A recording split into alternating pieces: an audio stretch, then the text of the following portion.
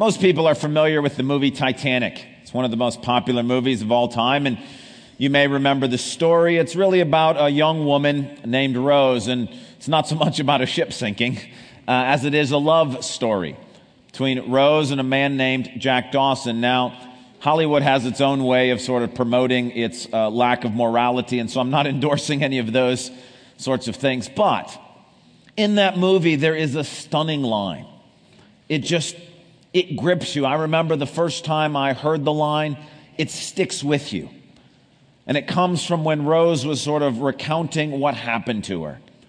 She says, but now you know there was a man named Jack Dawson, and that he saved me. And here is the gripping line that just goes over and over in your brain again. In every way that a person can be saved. In every way a person can be saved. And it makes you think, how many different ways can a person be saved? You see, what Rose is alluding to here is the fact that he did literally save her from physical death when the Titanic sank. But there's so much more to it than just that.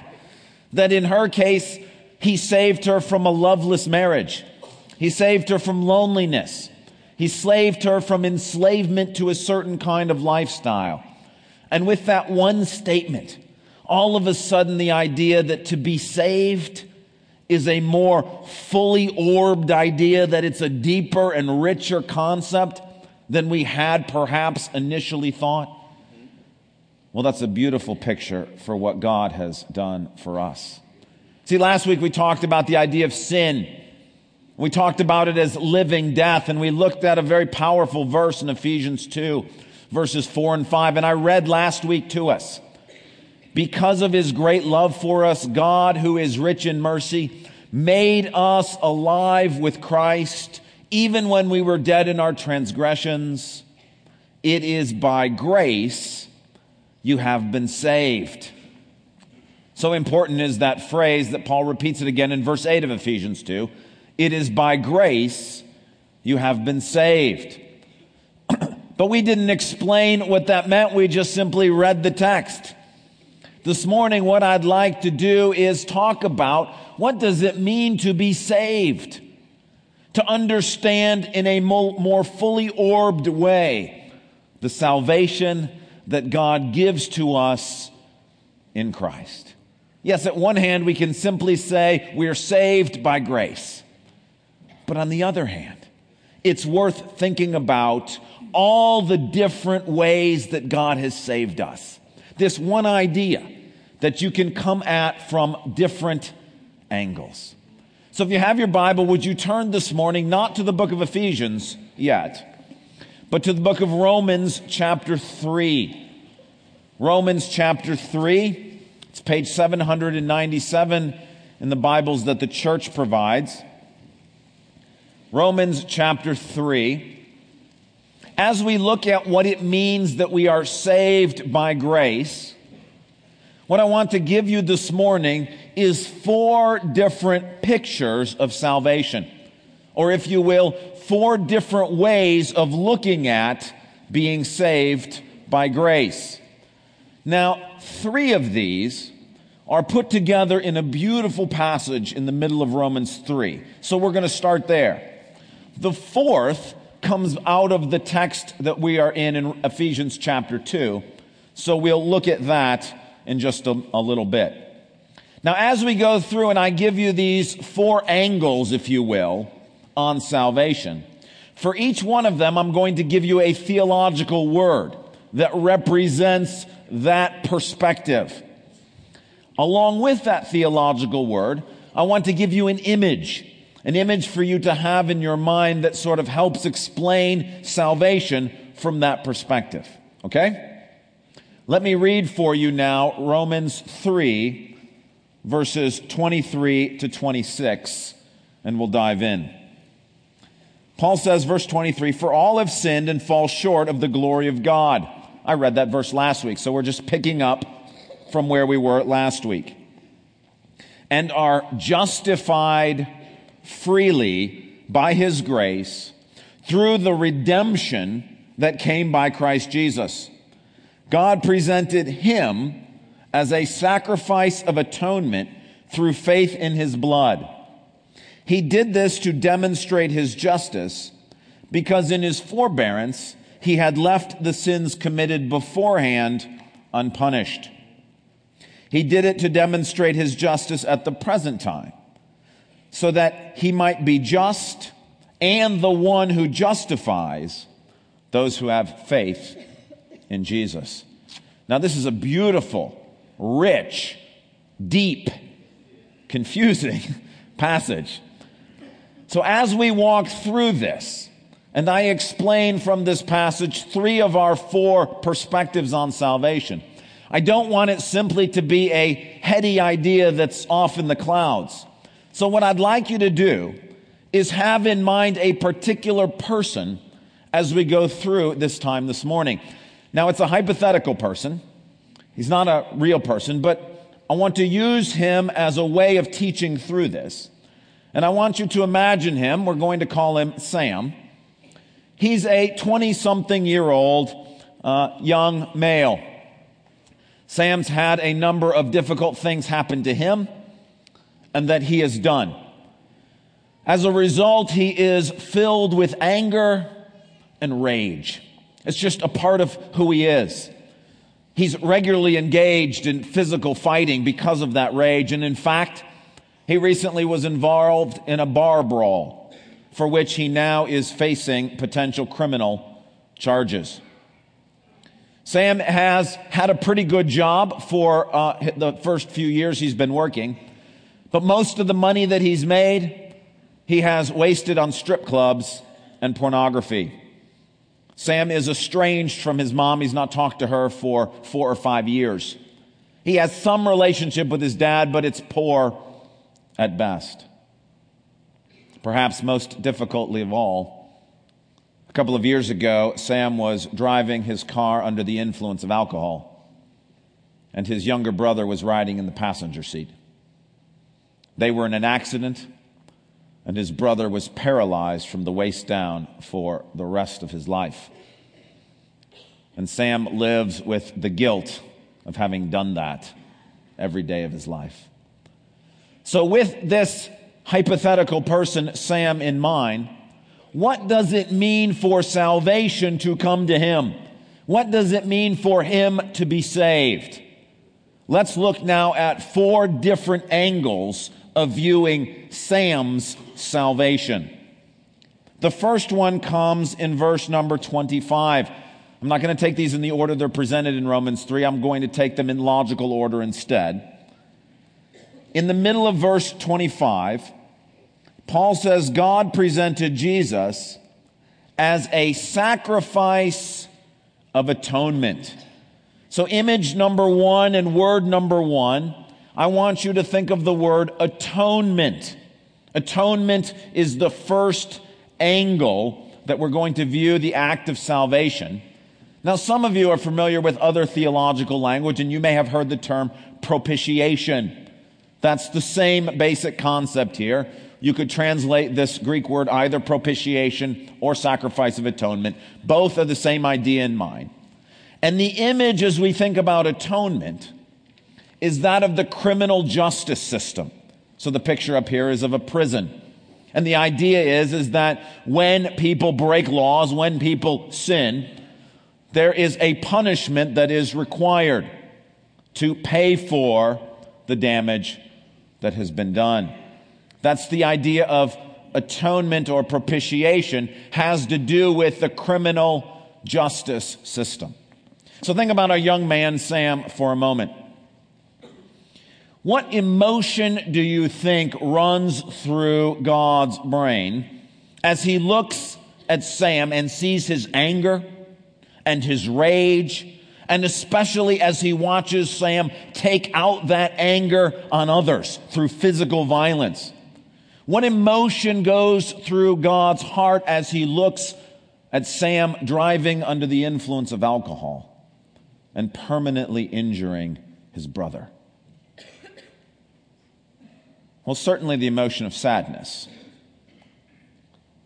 But what if it was your child that he physically beat?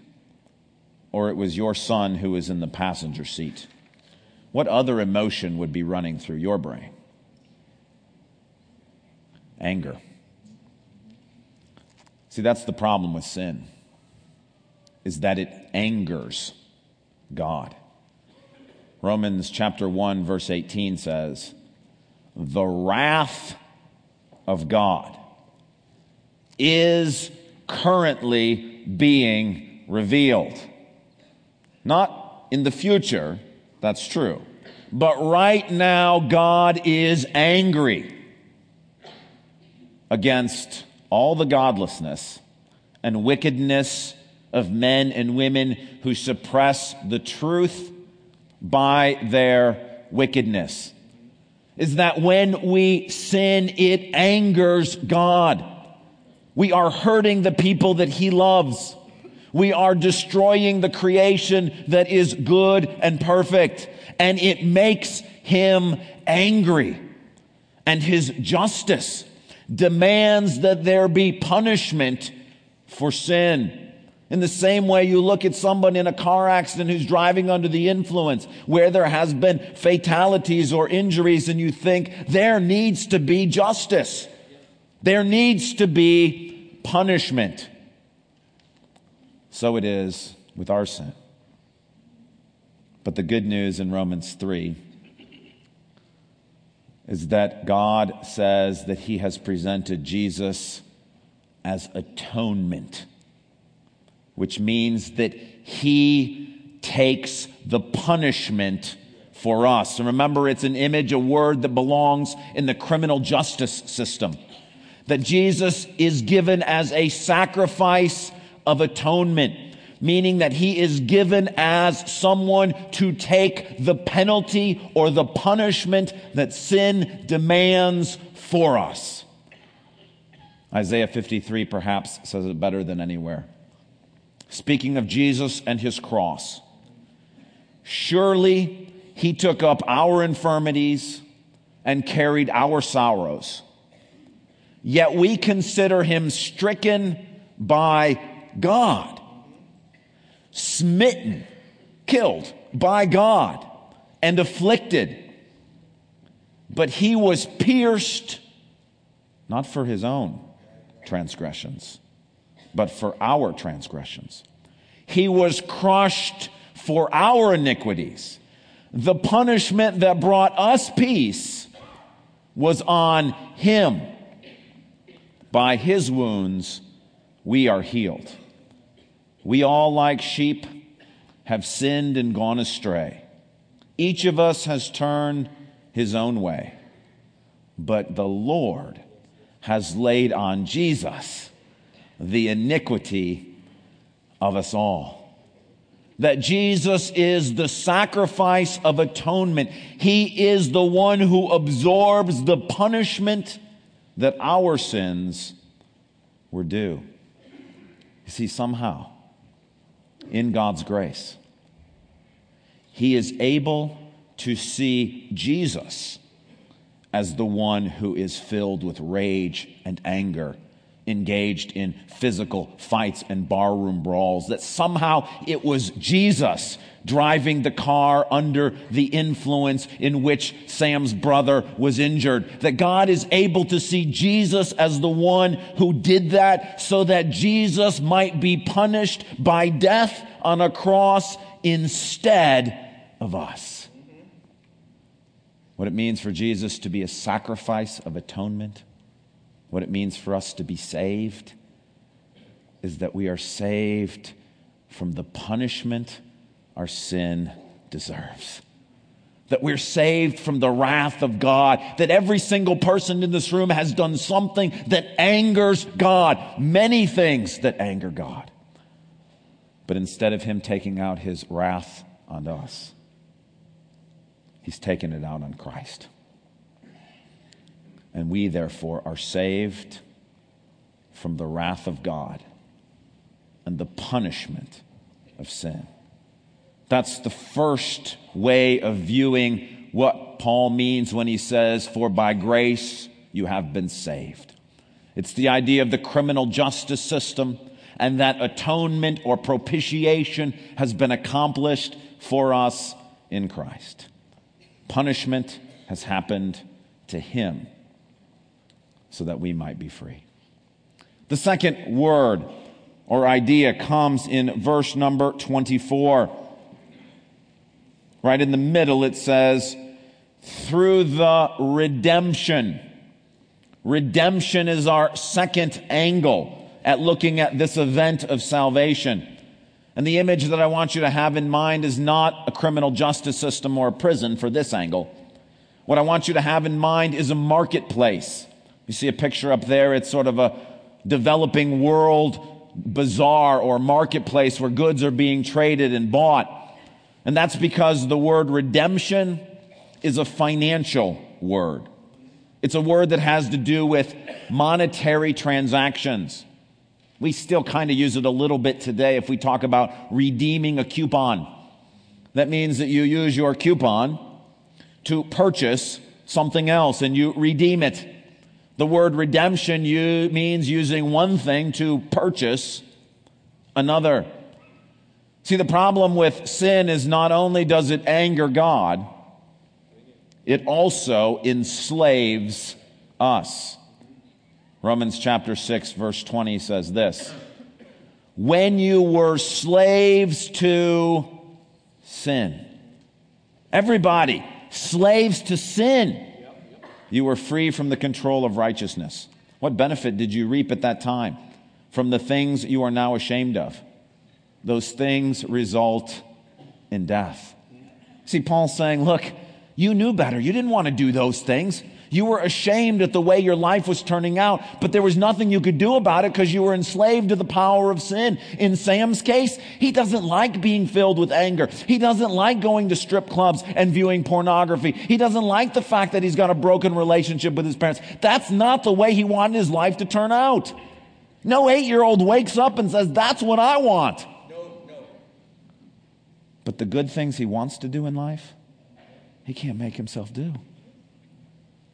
And the stuff he hates deep in his soul that he really doesn't want to be doing, he just keeps doing it. And if you asked him, Sam, do you want to stop? The answer is yes. But if you ask, Sam, can you stop? The answer is no. Because he's a slave to sin. See, we play around with sin because we think it's beneath us. But it's a power above us. And when we sin, it enslaves us. But in Romans chapter 3, Paul says that Christ is our redemption. And the idea is not just a market. The idea is a slave market, where someone is bringing humans who are enslaved and they are for sale. And what Paul is saying is that Christ in his cross redeems us from the slave market. Romans chapter 6, verse 23, that same passage continues. We were slaves to sin, for the wages of sin is death, but the gift of God is eternal life in Jesus Christ our Lord. What that verse is saying is the price of purchasing somebody enslaved to sin is death. That's the going rate. And God, in Jesus, through his death, purchases us from the power of sin. It's a different way of looking at the same event, a financial way, that God sees you and I on the block, enslaved to sin, and he says, I'll take them. And the price, the death of his son. And with Christ, he purchases us, setting us free not only from the punishment of sin, but also from the power of sin. That's the second image of what it means to be saved. It's the idea of redemption, of a marketplace. And God, the buyer, pays with the cash of Jesus what it costs for us to be set free and to be saved is to be redeemed, to be purchased. There is a third word in Romans chapter 3. It's at the beginning of verse 24 this time. Paul says, and are justified freely. The word is justification. And the image is not a market, but a courtroom. The word justify is a legal term. It has to do with guilt. When someone is justified, they are declared to be not guilty. There was a headline, I think, this week in the paper talking about some cops who had used force. And the headline read, the cops were justified in their use of force, meaning that in the court they were found to be not guilty. They used force appropriately. That's what that word means. It has the idea of dealing with the issue of guilt. See, the problem with sin is not only does it anger God, and not only does it enslave us, it makes us guilty. How do you think Sam feels when he sees his paralyzed brother? He thinks to himself, why did he have to be in the car that night? Why did I have to choose to drink? Why am I not paralyzed instead of him? It is Sam's fault. There's no way around that.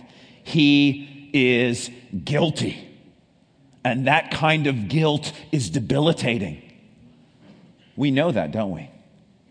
We may not have done that very deed, but we've seen in our own lives how we've treated our children or our spouse or people in our church, and we've seen the destruction that our anger or our low self-esteem or our alcoholism or whatever it might be, we've seen the destruction, and we know full well it's our fault.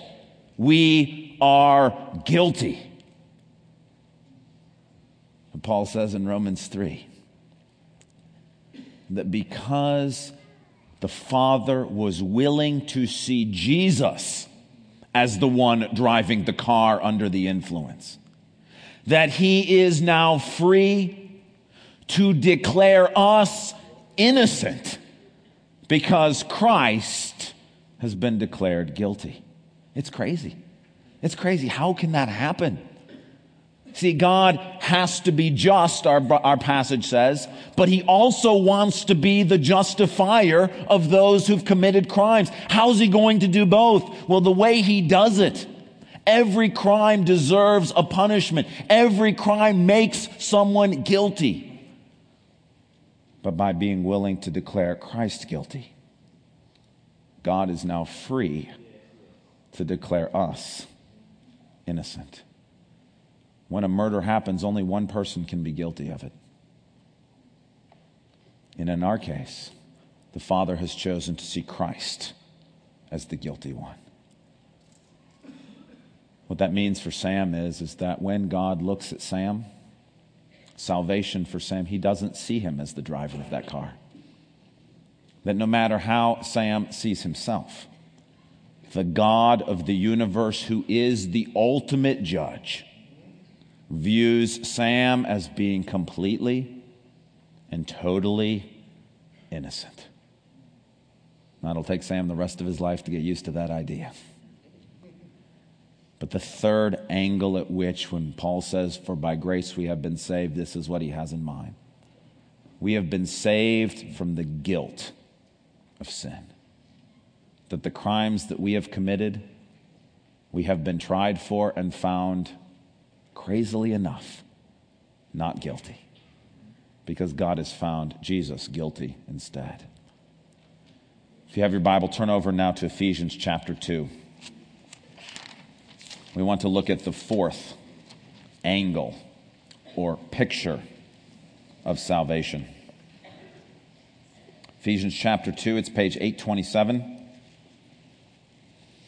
Listen as I read verse 12.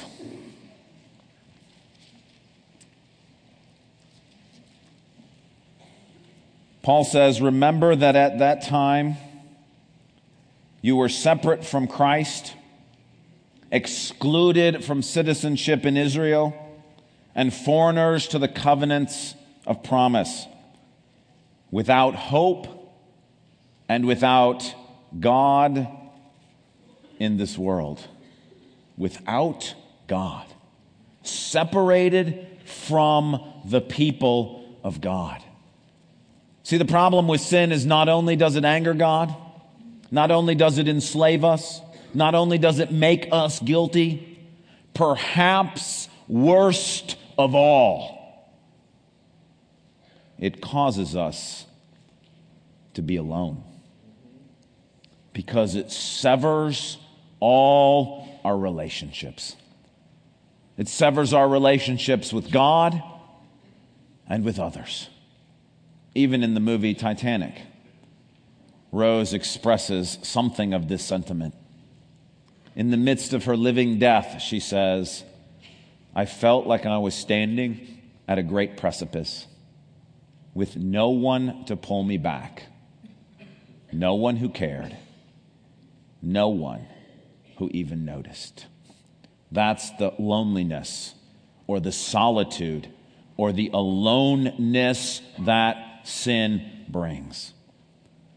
And so the fourth picture of looking at salvation has the word reconciliation that goes with it. And the image I want you to understand with this view is not a prison or a market or a courtroom, but a family.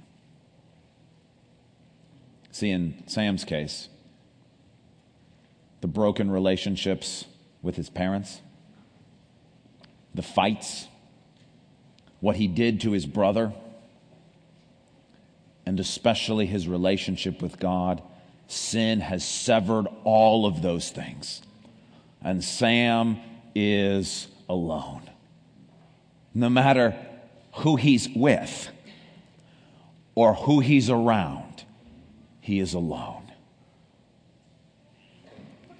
But verse 13 of Ephesians 2 says, but now in Christ, you who were once far away have been brought near through the blood of Christ. The word for this is reconciliation. It's in verse 16 of this passage. In this one body, to reconcile both of them to God through the cross, by which he put to death their hostility. The idea is that in Jesus, God is fixing the effects of sin. Now, there are still consequences to sin, but this is something different. The ultimate effect of sin is that it severs relationships. We were created as relational beings. To not have true relationship is the worst thing that can happen to us. To be separated from God and have no relationship. To be separated from one another. There is no worse fate for any human being but that. But in Christ, God is overcoming that effect of sin and is bringing to us reconciliation, restoration. That in Sam's case, what would it mean for salvation to come to Sam? It would mean that God in Christ is first adopting Sam into his family. That whereas Sam was alone because of his sin, God, who forgives him, accepts him, and adopts him into his family. And through that gives him brothers and sisters in Christ and the ability to experience the power of restored relationships with his parents, with his brother, with those he's been in fights with, through the power of Christ. That to be saved is to experience reconciliation. It's a different way of looking at it. But when you put these four together, you get a beautiful picture. God has saved us, first of all, from the punishment for sin. God has saved us, second of all, from the power of sin. God has saved us, third, from the guilt of sin. And finally, God has saved us from the effects of sin. That because God viewed Christ as having committed our crimes, He is able to punish Christ, and we are saved from the wrath of God. Because God has spent Jesus to purchase us, we have been bought from slavery to sin and brought into God's presence. Because God has declared Jesus guilty, He is free to now declare us in Christ not guilty. And because God has allowed Jesus to die through hostility, He is able, through Jesus, to bring us into His family and to reconcile us to Him and to others. We have been saved in every possible way a person can be saved. Whether it's the criminal justice system, the law court, the marketplace, the family, whatever image you want to use, every possible way a person can be saved, God has saved us. For by grace you have been saved, but it will take eternity to come to grips with what all that means for us. See, we've been thinking this morning about our hypothetical example of Sam. But this is not just true for hypothetical examples like Sam. It's true for you and I today. That if you are a believer in Jesus, the punishment for your sins has been taken by Christ. Enslaved to sin you once were, but God has set you free in Christ. You and I were guilty for the pain and destruction we have caused, but in Christ we are innocent. And through Christ we have been adopted into God's family. These are not just abstract, ethereal concepts. They're the reality of what salvation means. And they're not only true for us, they're also true for our hypothetical example, Sam, who, truth be told, is hypothetical in name and a few of the details only, but is actually a real person in his mid-20s with real problems and with real sin, who this past Thursday came to understand Jesus Christ as having died on a cross for his sins and been raised for new life.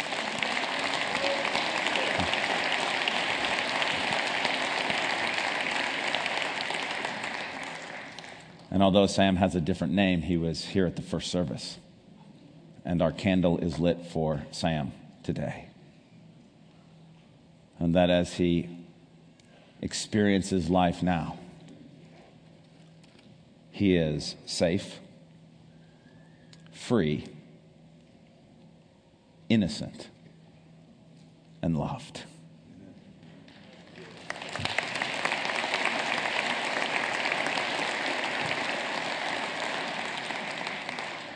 This is what God does as he saves sinners. And if you're here this morning and you know Jesus is your Lord and Savior, you too are safe, free, innocent, and loved.